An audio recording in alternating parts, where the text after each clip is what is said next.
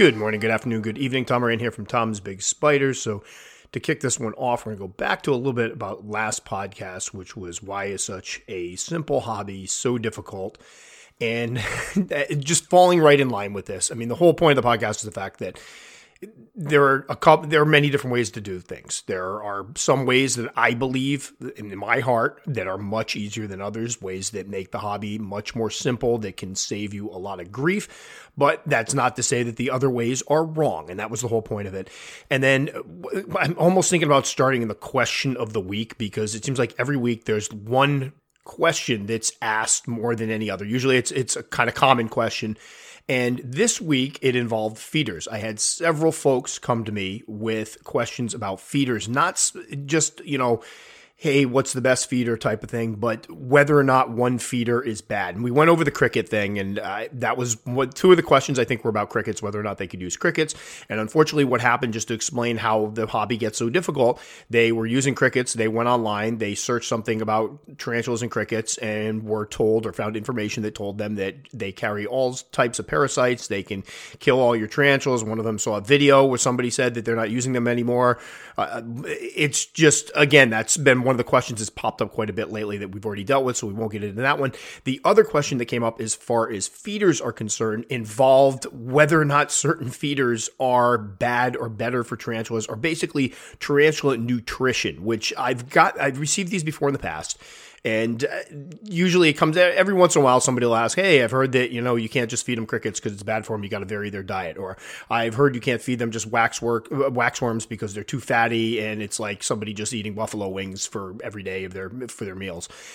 And I'm used to those. Again, I get them every once in a while, but it seems like I don't know if something new was posted or some video. It's always a guessing game on my end to what kind of brings about these questions all of a sudden. Like, you don't get them and then all of a sudden you get a bunch of them. But a couple people really worried because in one case, the individual was allergic to crickets, so they can't use crickets. Crickets are out. And they had read up on the roaches that are commonly used and found out that whatever thing I wish I could pull up this message. I probably should have pulled it up beforehand, but there was something that the crickets have that the roaches also have that led them to believe they would also be allergic to the roaches. So if crickets off the menu, roaches off the menu. So they were like, hey, would it be okay if I use, mealworms? And they asked this on a video as one of the comments. And before I could answer back, somebody else came on and went, no, I don't believe you can use just mealworms. You have to supplement them with something else. Mealworms aren't nutritious enough, or not fatty, or too fatty for them. Something along those lines.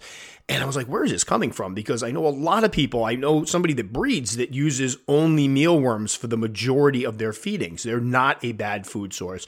And we'll get into the tarantula nutrition aspect in a minute, but I just look at what have people used that has worked for them. People have used mealworms. It's always an alternative for people that can't readily get crickets or that don't want to keep roaches, or people that there are areas where roaches are illegal, flat out.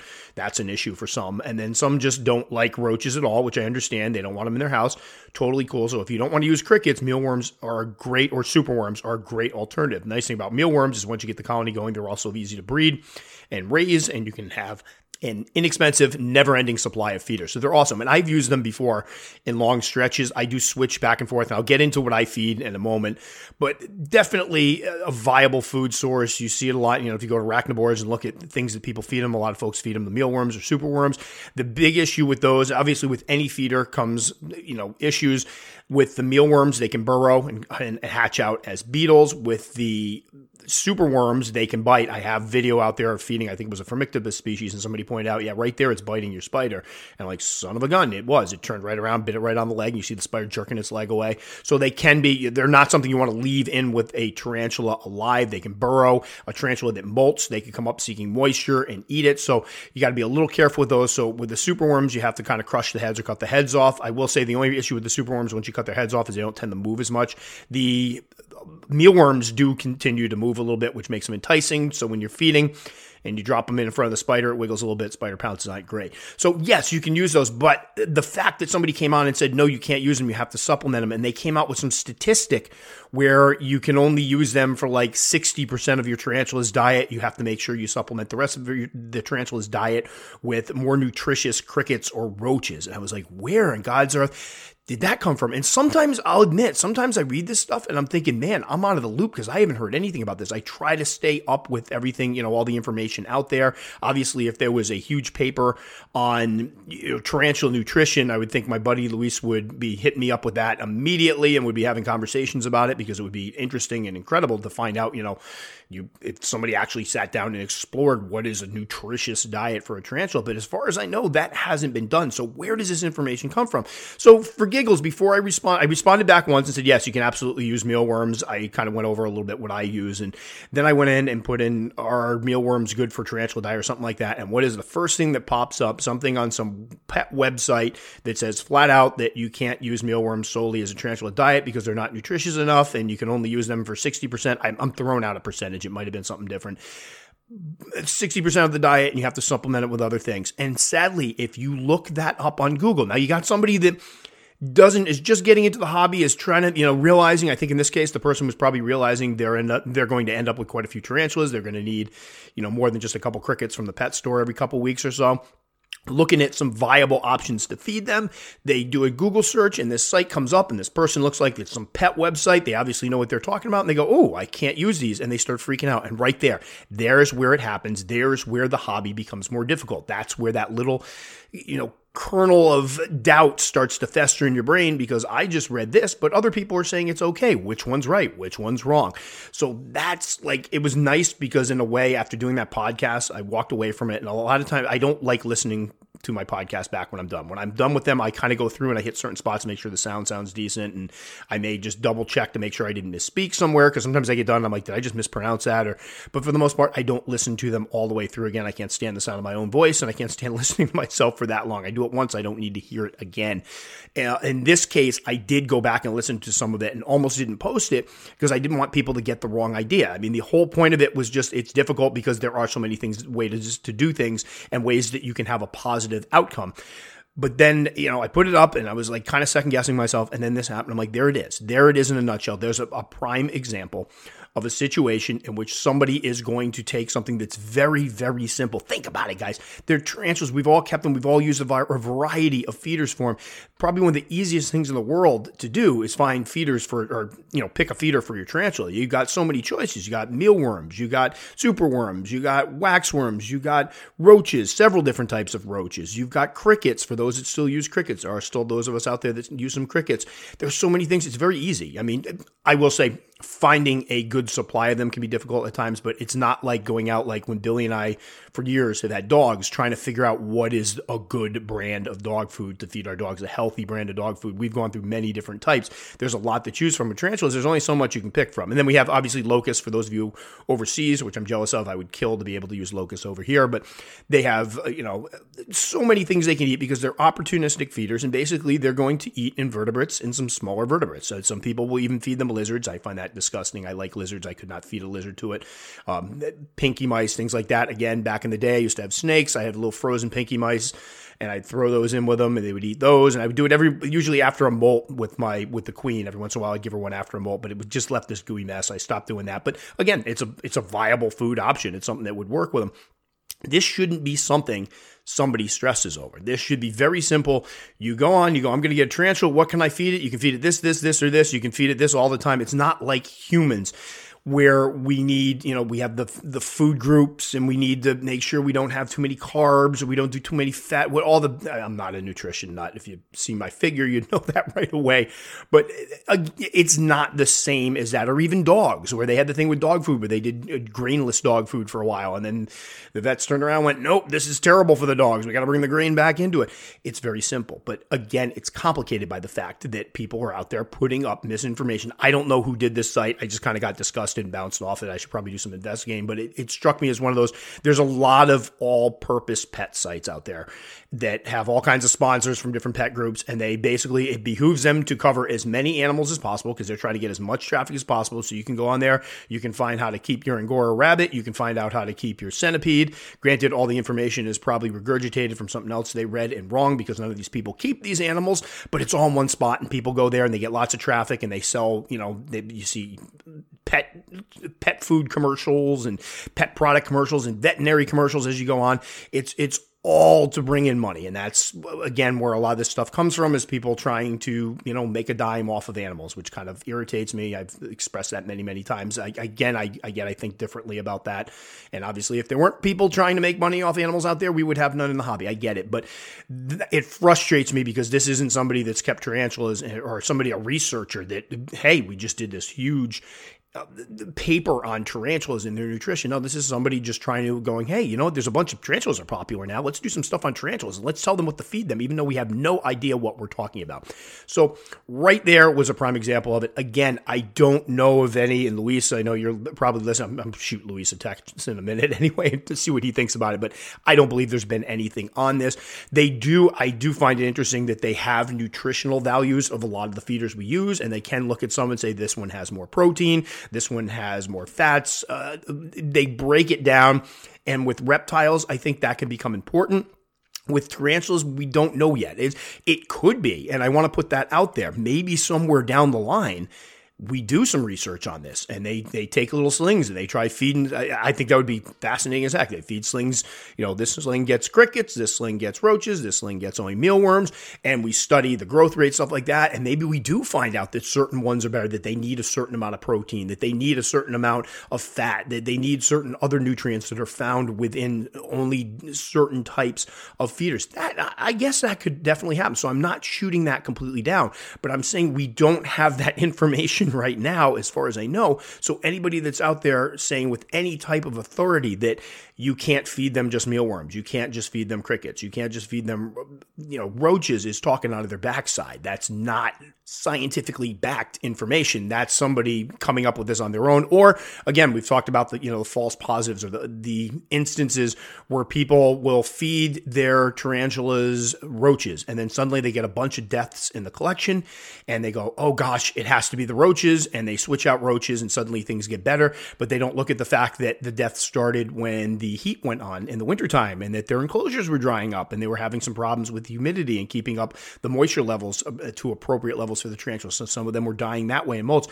It's that type of situation that leads people to come up with some of this stuff. So again, we have another sterling example of some poor person, some poor folks doing their research, trying to do their research, but the information they're getting in is not correct. And I will tell you, and I got to be honest, if I hadn't spent so much time in the hobby, if this were me searching for the first time and I pulled this up, I would be inclined to believe it. It seems like a legitimate source. So that's where we run into trouble. That's where we overcomplicate things. Now we have folks, we haven't even gotten to the burrowing. We haven't even gotten to the pre-molt stuff that freaks people out. We got people that are freaking out already over what to feed them, and it's usually one of the simplest parts of the hobby. Now, when I answered this question, one of the things that came up and people asked me about, they're like, well, you don't feed them all the same thing all the time, so you're obviously diversifying their diet. I think for a lot of us, and I could be speaking just for myself here, so please feel free to chime in on this one. I use people have asked me before, why do you use crickets? I've used crickets for 20 something years. I've, knock on wood, not had issues with them. But I know that with any, obviously with the feeder thing, we talked about this before. People worry about parasites and stuff like that. The ironic part is Luis sent me a paper after I had this last discussion that explained that the one time they found something that was in the feeder insect, it was actually roaches involved, not crickets. But I do have some information hopefully coming up about things that crickets can carry, some issues there, but I don't have all the facts yet. So we'll get back to that. But for me, I've used crickets for years because they're convenient and everything eats them. They always get a good feeding response from my tarantulas. I've never had an issue with something refusing a cricket, wherein I've had things refuse mealworms. I've had things refuse superworms. I've had things refuse dubia, kick them away, not eat them. I've had the dubia scurry off and find them, a week later, even after I crushed the heads, kind of roaming around. That's why I use crickets. They're easier and I'm faster with them. I can grab a cricket. I have these tongs that I use, sharp, kind of sharper end tongs. I can pluck a cricket right out of that, toss them in. It's very quick. With roaches, they juke and jive, and next thing you know, you're chasing a roach all the way around, and it's been 5 minutes and you haven't even dropped a single feeder item in. So for me, they're very convenient. However, the other day, I went and did a whole feeding with roaches. I do have B. lateralis roaches. I do have B. dubia roaches. I actually just bought 150 more of them from dubia.com, which meant to do a review of that. I completely forgot, but I ordered from them years ago, and I just picked up this order. It went great, and I wanted to add to my colony and build up, because my colony I picked up, probably 7 years ago. It needed new blood. I needed some new roaches in it. But I do have those, and like to use the fatter dubia, especially the males and stuff, for larger spiders after they molt, because it's a good first meal, tossing a couple big beefy males, or even maybe an older female, which I hate doing. I feel bad for the ladies. But again, use those. I usually have mealworms on hand. I use a lot of different things. And for me, it's about different prey responses, just mixing things up every once in a while. Sometimes I don't feel like getting crickets during the winter or during the really hot summer months or the really cold months. I'm not able to get them, or if you do get them, you chance them all being dead because it was too hot during shipping or too cold during shipping. So then I'll switch over to the roaches. It's just easier. But I could very easily, if I had a smaller collection, the roaches would probably be a better source, because I can obviously keep breeding them and I don't have to buy them all the time, which would be a lot easier. It's just, I tend to have such a big collection that when I'm feeding, as much as I enjoy feeding, I don't want it to become a chore. I don't want to spend all that time chasing roaches around. It's just, I'm much faster with the crickets. I've proven it time and time again. If you give me 100 tarantulas to feed with roaches and 100 tarantulas to feed with crickets, I'm going to be much faster when I'm using the crickets. So that's, for me, it's a convenience thing. Now, if there ever came out some hard data that they were hazardous or potentially dangerous to my tarantulas, and that not just could be posed a huge harm to them, I'd stop using them, obviously. But I don't believe that hasn't been proven yet. Even some of the risks there are with them, there are risks with the other feeders as well. So anyway, that's why I use crickets. I do mix it up, but I could very easily, I went a whole winter where I couldn't get crickets anymore. There was an issue with shipping crickets. They kept coming dead because they were cold.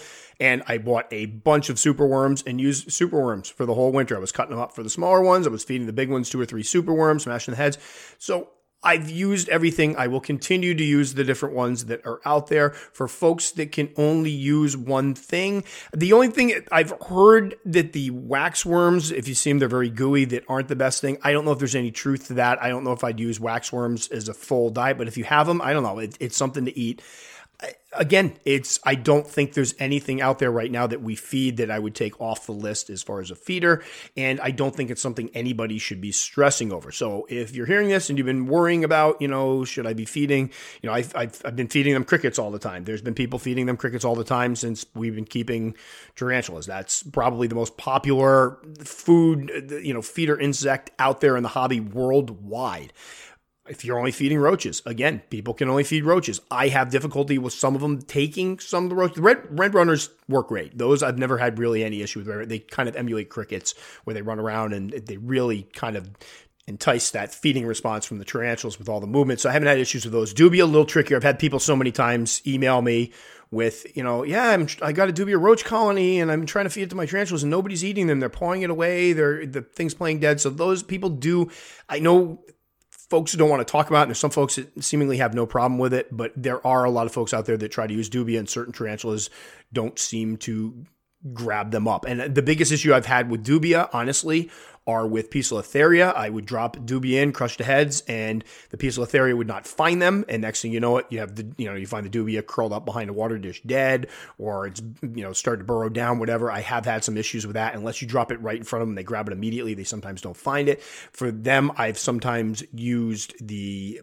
hissing cockroaches because they will climb and they sense the movement and grab them right away. But that's dubia. Again, you can use them. There are people that use them all the time, but that's the only thing I find them a little trickier to use, and some things don't take them. But use whatever you need to use. And again, this is why our hobby can be so complicated at times, because they're always going to be, I think, again, last week's episode was kind of my epiphany that this was never going to end. I spent years thinking eventually people would just finally gravitate toward the correct sources of information. This other stuff would go away, but I see more and more new stuff as the pet trade grows, as the tarantula pet trade grows. More and more people see people out there, making money selling them, making money, doing videos on them, and they're enticed to do the same. And then we get more of that misinformation. So unfortunately, it's not going anywhere, but, as long as I have it in me, I will continue to go out there and try to do my best to, shine a light on these things and point people in the right direction and give them at least my information of stuff that works for me. And usually the stuff that works for me, I try to simplify it, keep it simple, simplify it as much as possible, and make sure that it's easy for people to keep these animals without having a lot of stress over it. So figured that'd be a good one to start off with, and I've had a lot of questions on it, so we can and again, if you want more information on the feeders, I believe I already did a whole podcast on feeders and the pros and cons and everything. I'm hoping I did. I will go back after this and double check, but if I didn't, I could always do that again because there were always questions, and as years go on, I noticed different things about different feeders. And again, it's only my opinion because there are probably people out there right now that are like, I hate crickets, I can't catch crickets, they stink, they smell, I use Dubia, and I have no problem with them. So again, it comes down to what you prefer, what's available, what's easiest, more convenient for you to make sure that your tarantulas are fed. So for the second part of the podcast, I received an email from Charlotte, who actually said right at the end of the thing I could share this and use it as a podcast topic. She actually asked a couple questions, but there was one in particular that I thought would make for an interesting discussion as far as the podcast is concerned.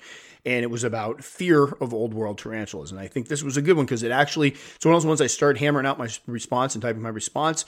And then I had to stop and pause and think about it for a minute. So it was a lengthy response. And Charlotte, I apologize. It's not that I'm, trying to cut your words or anything or censor you. It's just there was a lot to work with here, and I want to make sure I can get right to the question. So basically, she started the question with, I think I may be underreacting to old worlds. And she went on to talk about her history of keeping tarantulas, the tarantulas she keeps. She talked about the fact that she has experience with other exotics like centipedes and the Dihani, which is one that kind of freaks me out. She has absolutely zero fear of it whatsoever. She jumped into old worlds very quickly and genuinely felt like she was ready for them. She goes on to talk about how her OBT enclosure is literally on her night table, and she has no issue with that whatsoever. There isn't a fear aspect. I'm just fascinated by them and full of respect. Is that bad? I was listening to the Old World Stigmatization Ladder podcast at work today, and I was just thinking I jumped straight into old worlds pretty much, and I genuinely feel like I'm ready for them. She also mentions that she thinks she might be desensitized to the fear, in quotes, aspect that old world tarantulas carry, and essentially is asking, is that a good thing to not be scared of old worlds at all? And I need to say that she did mention a couple times that she works with everything with respect. And I think that's the key here, and that's a word we're going to kind of zone in on. So the question, it was an interesting one to me because I haven't had anybody actually say that before. I've had people, we get the yahoos, we get the ones that come on and go, I have no fear of these things, they can go ahead and bite me, I don't care, or the ones that say, it's never going to bite me, I'm too fast, and I kind of giggle and go, all right, whatever. But there's, I think, a lot to digest there because I do think there is a fear factor, and I'll just use myself as an example and some other keepers I've talked to. When you get into old worlds, there is a stigma attached to old worlds. That's not going away. I have been working on a video that actually I started this like over a year ago. I have to kind of reshoot some of it because I had my long hair and that when I started it, but it was getting to be like I kept wanting to add more and more. But it's a video dealing with old worlds and the whole stigmatization of old worlds and the fact that we really need to back off on that a little bit because we do there should always be respect. I've said this from day one. There needs to be respect with anything. I don't care if you're working with an H. chilensis. They deserve, all of the tarantulas we keep deserve respect, whether you fear them or not. And I think, when we talk about respect, that means recognizing that although you may not be scared of them, right now I'm at a point where I have no fear of my tarantulas. I don't look at them. I don't get scared. I was so bad when I started off that my first LP sling that I got, I went to rehouse and it ran a little bit. It didn't even bolt. Like at the time it happened, it was like, oh my God, the world's ending. But it basically came out of the little vial that it was shipped in and sat on the top of the vial, and I freaked the heck out. Like, I was a little tiny spider, and I was like, I can't get it on me. Like, I put it down real quick, and I backed away, and I'm like, I gotta take a breath. That's how bad I was when I started, which probably wasn't particularly a great thing, but I got over it quickly, thank gosh. That, having fear of them, that can lead you to doing things like, you've seen the videos out there where people are rehousing. The rehousing is going great. The spider suddenly goes the wrong way, moves or tries to get out, and the person almost crushes it with a catch cup because they're so freaking out it's going to get out. Or the person throws the tongs down they're using and almost hits the spider. Fear is not a positive emotion, a positive feeling when dealing with any type of animals. Because when you're afraid, you make mistakes. When you're afraid, you do things you normally wouldn't do. That adrenaline kicks in, and you would never hurt your tarantula in a million years, but suddenly the fear kicks in. Your brand new Aphanopelma calcotus that you got runs up and gets on your hand, and next thing you know, you're flipping it across the room because fear is not a rational response. So I don't think fear is a good thing. And we'll start with just with any type of tarantula keeping, it can be problematic. Now, unfortunately, a lot of us that get into keeping tarantulas, or fortunately, I don't know, it depends on which way you look at it. A lot of us that get into keeping tarantulas do so with arachnophobia. We come into the hobby afraid of tarantulas, afraid of spiders, afraid of the creepy crawlies, and we're trying to get over that fear. So there's no really avoiding it in that instance. And that's tough. I will tell you, I went through it myself. I know everybody, it's been years now. I've been doing this Tom's Big Spider stuff. I told somebody the other day that they came on and they left a comment and they're like, yeah, I'm kind of embarrassed to say I'm scared of spiders. I'm trying to get up the nerve to get my first. And I'm like, well, it's funny because when I got my first to clean, I was terrified of them and they were shocked. Like, you were scared of spiders? Yeah, a lot of us are. I think a lot of the people that do these videos, a lot of the YouTubers out there started off with a fear of tarantulas, but we were fascinated by them. We wanted to get over that fear. So we're always walking that tightrope of one bad incident, one thing doesn't go our way, we could do something that puts ourselves or a spider in jeopardy, and that's tough. But I think the more experience you get, at least in my case, I laugh at it now. I just rehoused a spider the other day. I don't want to say which one it is because it's a video I'm doing. I finally got one of my dream spiders, not a tarantula actually, and it ended up going right up my arm and there wasn't any fear whatsoever. Had that been 10, 15 years ago, I would have been freaking the heck out. I would not have slapped it. I probably would have froze and been like, Billy, come on, get this thing off me. But I remember very vividly what it felt like to be afraid of them. So I do think fear is to not have fear of them is a good thing. Like, I can't imagine what it would be like to come into this hobby without having a fear. Snakes. I work with snakes for years. I know a lot of people are deathly afraid of snakes. I had no fear of snakes whatsoever. Never have had a fear of snakes whatsoever. I handle them. I love them. And that was what I can't imagine coming to the tarantula hobby with that same type of respect and the lack of fear. That would have been great because there were times where I did things that could have put, the tarantula bolts. I dropped my paintbrush. I could have dropped it on the tarantula. So fear, not a good thing. Respect is where it's at. Recognizing, and here's where the difference is, I think.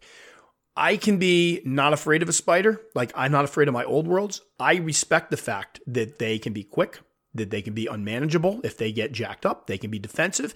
And if they bite me, I'm not going to be happy and possibly not happy for quite some time. I don't want to, is it a fear of getting hurt? No, I'm just not an idiot. And I've read what their venom can do. And I don't want to experience that. I have a pretty good pain tolerance. I get tattoos. I sit like a rock. I don't have any issue with anything like that. I've done contact sports. I played football, did martial arts, MMA type stuff for years. We beat the crap out of each other. I have no problem with that. I want to make that very clear. I don't want to get bit by one. Flat out. You call me whatever you want. You can go. I have people come on. They go, what do you mean you don't want to get bit, you wussy? Whatever you want to call me. I don't care. I don't want to get bit by one of them. I don't need that kind of pain. It can be debilitating. There's nothing brave. There's nothing masculine. There's nothing cool about that. That's just, Neanderthal stuff. So having that respect, that's having a respect, recognizing that although I'm not afraid of this spider, although I look at my OBT and think I'm not scared of her, I could put my hand out there. She'd probably crawl into it, be fine. I respect that she is not a toy. She's not something to be trifled with. And that if she did get jacked up, it could result in me getting bit. If Billy's always there with me, it could result in Billy getting hurt. It could result in the spider getting out and the spider getting hurt, which would be the biggest tragedy of all. Because if I get bit, that's my fault. Like, honestly, the way I see it, it's one of those deals when you do something stupid and you get hurt, that's on you. But the poor spider might suffer as a result. If you get bit, flip your hand, the spider bounces off the wall and ruptures its abdomen. That's on you. So I think having respect is recognizing that although I'm not afraid of these old worlds, and although I could sleep, like in her case, Charlotte's case, she can sleep with that old world right next to her bed and sleep like a baby. I could honestly throw a cot in this tarantula room. If it wasn't so darn hot, I get cold when I sleep. But I could sleep in this tarantula room like a baby. I would love it. I have no problem with these animals being around me whatsoever. There's no fear. There's nothing wrong with that. That's good. That's a great place to be as long as that respect is there. And she did mention during it, she has that respect. She mentioned at one point, I didn't read this part, but she says, I would not be afraid to hold my OBT, but the respect keeps me from ever trying anything like that. That's good. That's a great place to be. That's the type of person with the type of attitude that's going to do fine with old worlds because they're going to give them that respect. I don't think, I'm still cautious of where my spiders go without having any fear of them. Having fear makes you act irrationally. So let's take a rehousing. I have fear of a spider. The spider will use my Psalmopoeus, the Ecclesiasticus rehousing. I have a fear of a spider. I go to put the spider in the enclosure. The spider, if you've seen the video, bolts out of the enclosure and starts running around the edge. If I have fear, I try to cup it. I'm freaking out. Oh no, it's going to get out. It's going to get on the house. It's going to get on me. Oh, what am I going to do? I panic and I end up trying to cup the spider. It ends up on me. It ends up jumping. Or I've seen instances where people try to slam the cup down to catch the spider, misjudge and crush the spider's legs, or God forbid the body. There's so much that can happen because of that fear that you're going to end up with this debacle rehousing with possibly you getting hurt and the spider getting hurt. Now let's take somebody that doesn't have fear but has respect. And this is, I think, what Billy and I have and what was shown in that video. The spider gets out. We take a deep breath. It wasn't even a deep breath. It was like, I think Billy actually took a deep breath. She's not as used to it as I am. But for me, it was just like, all right, take a step back. Let's watch it for a minute, get some good footage of it, calm down, and use a good opportunity when it arises to get the spider back in without hurting the spider or having it escape or get on us or any of that stuff. It's being able to take a deep breath and go, this is not a bad situation, wherein if you have that fear, it escalates, you do, silly stuff that you normally wouldn't do, and you put yourself and the spider at risk. So I think that's the difference of having that fear or no fear versus just having a healthy respect. Now, the no fear does have a toxic side to it, and I've experienced this, and we've all experienced this before, when you get the people that are like bragging that, the ones that are showing off, handling their old worlds. Again, I've said, and I don't mean this to like slight anybody, because I know there's people out there that I'm Facebook friends with. I see pictures of them holding. Whatever floats your boat. I'm not here to, condemn it or, reprimand you for it. I'm just saying I don't see a need to ever hold old worlds. I get it. I have ones that I look at that I would let. My H. pulchripes, for example, seems to be a sweetheart. I love that spider. It would be cool to have her in my hand. It's not going to happen ever. Never even, it's not even something I sat there and realistically considered, but I do understand how people like, well, I'm going to let climb into my hand. I don't see a need for it, but there are people out there that take it to the extreme and they want to show off with it. I have no fear, and therefore I'm going to bounce back and forth. I'm going to have this thing on me and it's going to be on my head. I hate the pictures when people post videos of tarantulas, old worlds, they get away from them and they climb up on their head and they're climbing on their faces and the person's laughing like it's no big deal. Dude, if that thing bit you in your eyeball, you're screwed. Like, that's not even funny. If it bites you in the neck, that's a bad situation. Like, you're putting yourself in danger. You're putting the tarantula in danger. That's the point when you see stuff like that. And it tends to be the younger crowd, and it tends to be the younger guys. I hate to say it, but they're showing off with it. They're putting it up there. They're getting views. They're showing their friends. A lot of times you see people, when you see these types of videos, there's, somebody in the background laughing at them, kind of egging them on. That's where that lack of fear can be a detriment. That's when that lack of fear goes to a point where the lack of fear also turns into a blatant lack of respect for the animal you're playing with. It's not a toy, first and foremost, whether it's super venomous or not venomous, it's not a toy. You shouldn't be playing with it. It shouldn't be crawling up your arm, climbing on your head, climbing over your face. You shouldn't be freaking out your friends with it. You shouldn't be trying to get bit by it. It's not a joke. It's not a plaything. And then when you see them doing stuff with it, like handling it and it's getting all over them, that doesn't prove anything. That doesn't prove you're, brave or anything. Honestly, it just makes you look stupid. So I think with the whole fear factor thing, some of us are going to come in with that fear. We can't avoid it. Is it going to be a positive? I think the positive angles of it is the people that come in afraid like that know that they don't want to deal with old worlds right off the bat. They naturally recognize, and this is, again, I've pointed out before that I have a hard time where somebody comes on, I'll post a video featuring an old world tarantula, and somebody will go, I can't wait till I'm ready for those. And somebody will go on and go, just get one now. You're ready. Don't tell them they're ready. They know. If they're saying they're not ready for it, psychologically, mentally speaking, they are not ready for it. They have just stated they are not ready for it. They have it in their heads that they are not prepared for this animal. They've still got that fear. let them be. They'll eventually, probably, most likely, get to a point where they go, hey, I'm ready to try one. So don't force it on them. I think that's one of the places where a little healthy fear, I know for me, I did get into old worlds quickly because I found that I really got over my fear of them rather quickly after working with them. I spent a lot of time as a kid on a farm where I didn't get to go out, and socialize all that much. Like during the summers, we were always working.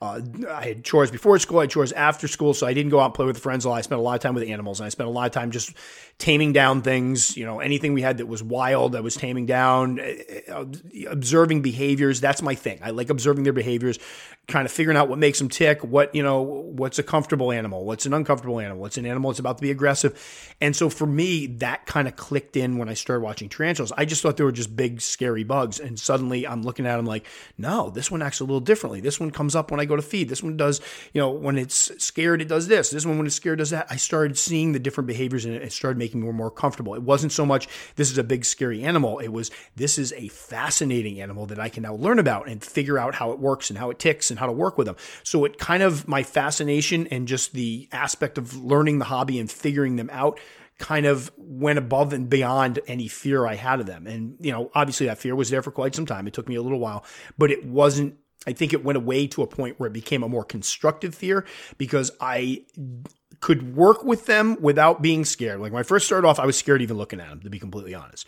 And then it got to the point where as long as they were behaving, I wasn't scared. It was when they did something that I wasn't expecting, when they bolted or whatever, then I'd freak out. So it made me become more careful. When people see all the stuff I post up in my rehousing videos where I show them how to go about, how to, move the tarantula without giving it any way to escape, and I'm using cardboard and cups, I've used that stuff before. It was stuff I used for my own peace of mind to limit any opportunity for that spider to get out and trigger that unhealthy fear in myself. That was to be able to go, this spider is contained. So although I'm a little jacked up doing this, obviously there's always a little apprehension when you go to do a rehousing.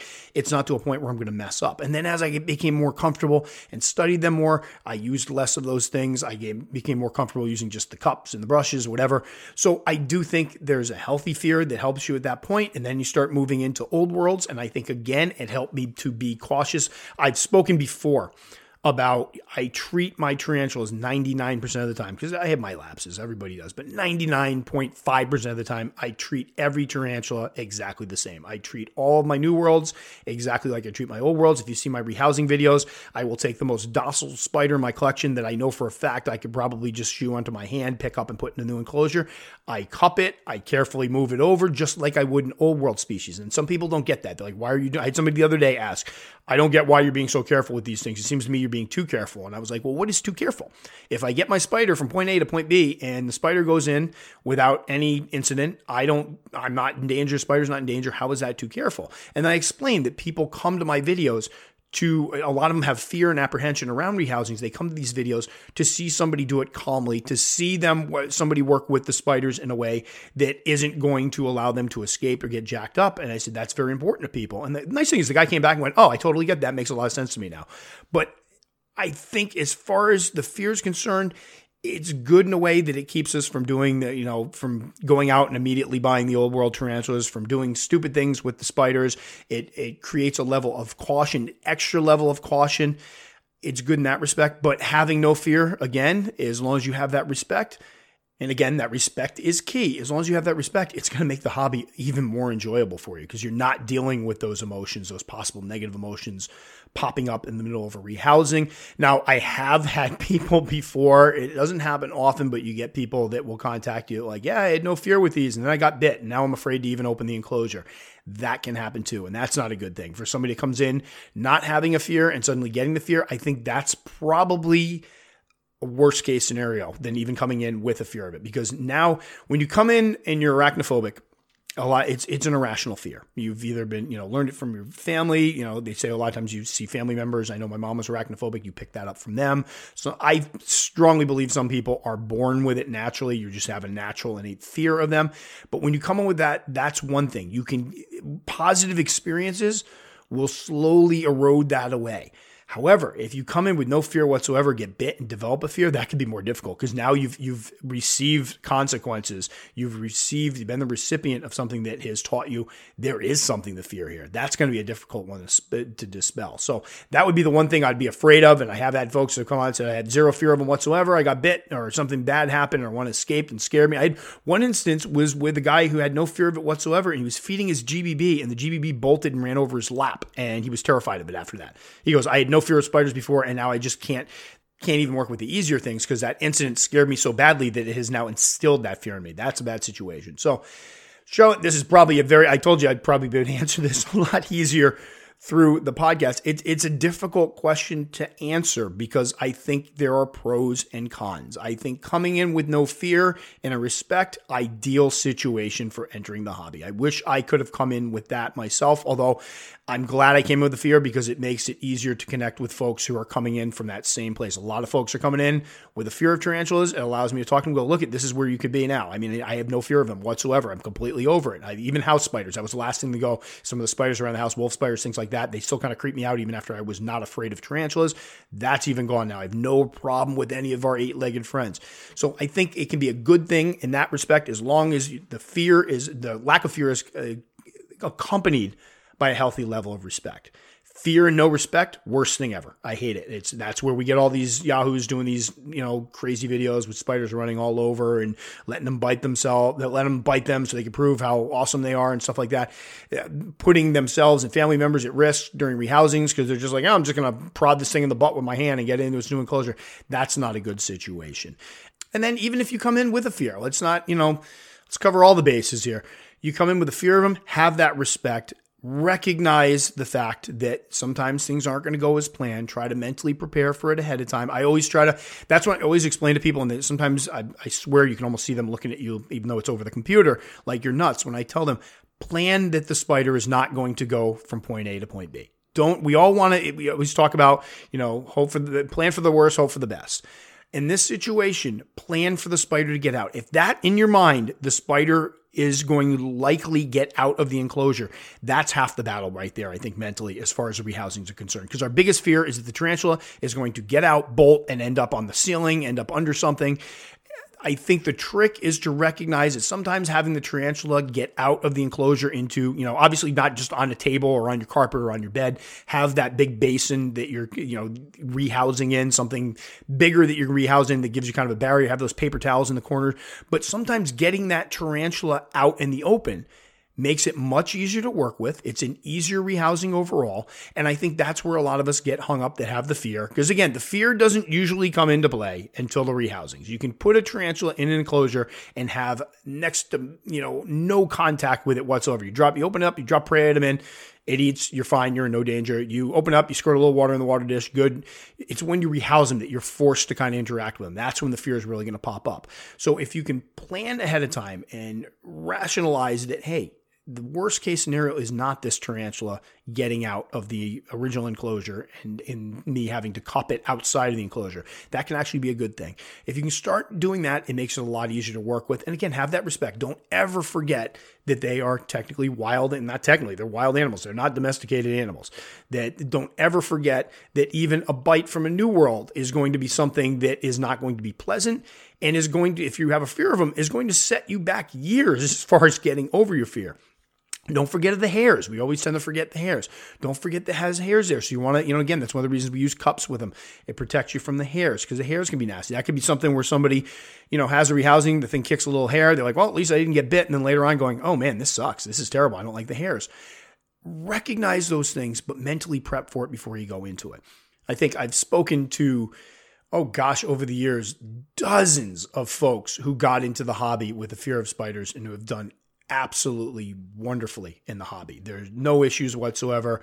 They're over their fears. I think it is a great way to get over a fear of tarantulas. So even coming in with fear, if you're listening to this going, well, I'm terrified of them, you'll get over it. Trust me. We all get through it. And I haven't heard of many, and the good thing is I haven't heard of many instances of people coming in with fear doing those stupid things. You hear stories here and there of people that will come and go, yeah, I did a rehousing. I totally overreacted. It was a debacle, but we got the spider in. It's okay. And I learned from it. I think that's a big thing too. When something does go wrong after the nerves calm down, reevaluate it. That's one of the reasons, Bill and I used to tape some of these rehousings just for our own use to kind of see how we could improve things. I would go through and go, there's a spot where the spider could have bolted. There's a spot where I could have done this.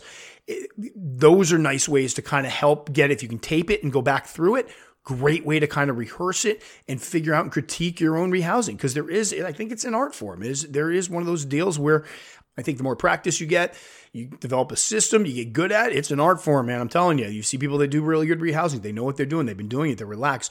I think being able to, even when things go wrong, go back and look at it really helps a great deal. And I think that the one thing you need to know is if you're coming into the hobby and you do have fear of it, then you're going to be fine. A lot of us did it. We did fine. Look where I am now. A lot of other folks out there, popular YouTubers and social media people that do the tarantula thing, start off with fears. We've all done fine. So know that. If you're coming into the hobby, if you're the person coming into the hobby, I have no fear of these whatsoever. I don't care. Old world, new world, I'm good. That's fantastic. I envy you as far as, coming into the hobby, being afraid of them. However, don't let it become something that leads to you disrespecting the animals, not respecting what they can do, not respecting their speed, their venom, whatever it may be, disrespecting them, playing with them as toys, showing off with them. If that's the case, your lack of fear is a detriment. There's no way around it. That is not a good thing. That is not constructive. That is not conducive to having keeping tarantulas in a safe way. That's my thoughts on that. So it sounds like, Charlotte, to get back to your question, I know I kind of opened it wide open there and we covered all aspects of, fear in the hobby. But I do think that coming in, it sounds like you have a respect for them. Now, if I'll be honest, if you had said in your email that you're so not scared of them that you take your OBT out and hold it in your hand and let it sit on your chest while you watch TV, and when you rehouse them, you just pick them up and move them, then I would have said, yes, there's a problem. I don't think that's responsible keeping. I really don't. People can argue with me, whatever. I don't think having that level of interaction with the tarantulas because you're not scared of them is a healthy thing. And I do think that if it comes in, and the only other spot I can see the lack of fear being an issue is I've seen people get very sloppy with rehousings because they're not scared of the animal. They're not really worried about it bolting, but recognize that you don't want to set yourself up in situations where stuff goes wrong and suddenly the spider's out in the house, or, it's bolted, or it's up your arm, or I've had people go, I have no fear, my spider ran up my sleeve and I had to get it off. That is not a good situation. That's a dangerous situation. We want to avoid stuff like that at all costs. So if you come in with that kind of attitude, I would have went, yes, that's not a good thing. Maybe you should stick to stuff that's a little less, venomous, but it sounds like you have a good head on your shoulders as long as you're practicing safe rehousings and not letting your lack of fear lull you into a false sense of security when you're moving them. Because I know they may seem at times, my OBT seems like a total sweetheart, but if she got jacked up, I know what she could be capable of as far as speed and possible bite. As long as that's not happening, yeah, I'd say that lack of fear is an excellent thing and probably very constructive as far as you moving quickly into old worlds. Probably it's going to make it easier for you to work with these spiders. So I think, Charlotte, thank you so much for the question. I think it's an excellent. She actually asked a couple other ones, but they're a little easier ones, the ones I covered before. But that one I think really got me thinking because, again, there's like so many different scenarios and it's so tough. Like I've found myself telling people before saying, you can't have fear of them. Fear is not healthy. And then I realized, but some of us come into the hobby with fear. So what do we do with it? How do we deal with it? What about the ones that don't come in? I don't even think of the fact that when people come in without fear, that can be good or bad. So thank you for the question. It was awesome. It got me thinking. I like the ones that make me kind of think more about it. And I realize even with me giving instructions on, how to rehouse and the fact that I often tell people you can't be afraid of them. That's going to be, it's going to be negative energy. You're not going to think rationally. And that's kind of a mixed message because people are going to be coming in afraid. They can't help it. You can't tell somebody not to be afraid of something. So I think it's going to make me in future videos and podcasts when I talk about stuff like, how to rehouse and to recognize that there's going to be fear there for some people. We can't help it, but to keep the fear at a healthy level, to keep the fear at a level that still allows us to cognitively process in a way that we're not going to do things that are going to put ourselves and the spider at risk. It's going to allow us to plan ahead, to recognize that, all right, although I really want this to happen, I really want the spider to go from here to here without any issues, this could happen. That's not the end of the world. What do I do to prep in advance? And I think for folks that enter the hobby and email me or message me that say, hey, I'm getting into the hobby, I can't wait, I have no fear whatsoever.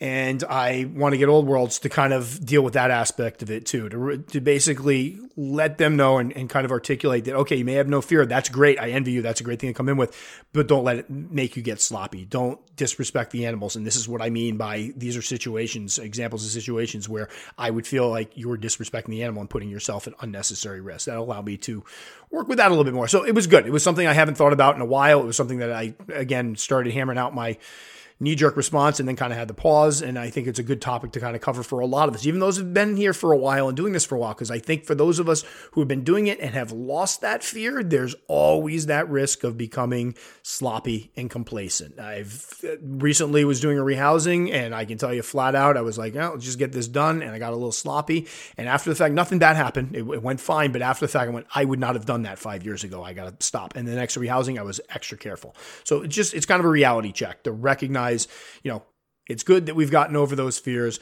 but just because we're not scared of them anymore doesn't mean we're going to abandon the things that allowed us to develop that solid respect for them and that love of them and to melt away that fear of them. We got to keep those habits because we got there by doing things a certain way. We need to keep going that way. So thank you, Charlotte, for the question. That was awesome. Hopefully the folks out there enjoyed the discussion on this. I think it's a good one to have. And feel free, I think, chime in on whether or not you came in. I'd be curious to hear which of you guys out there are, have come into the hobby with a fear of them, which of them came in with no fear of them, which you guys came in with no fear whatsoever of tarantulas.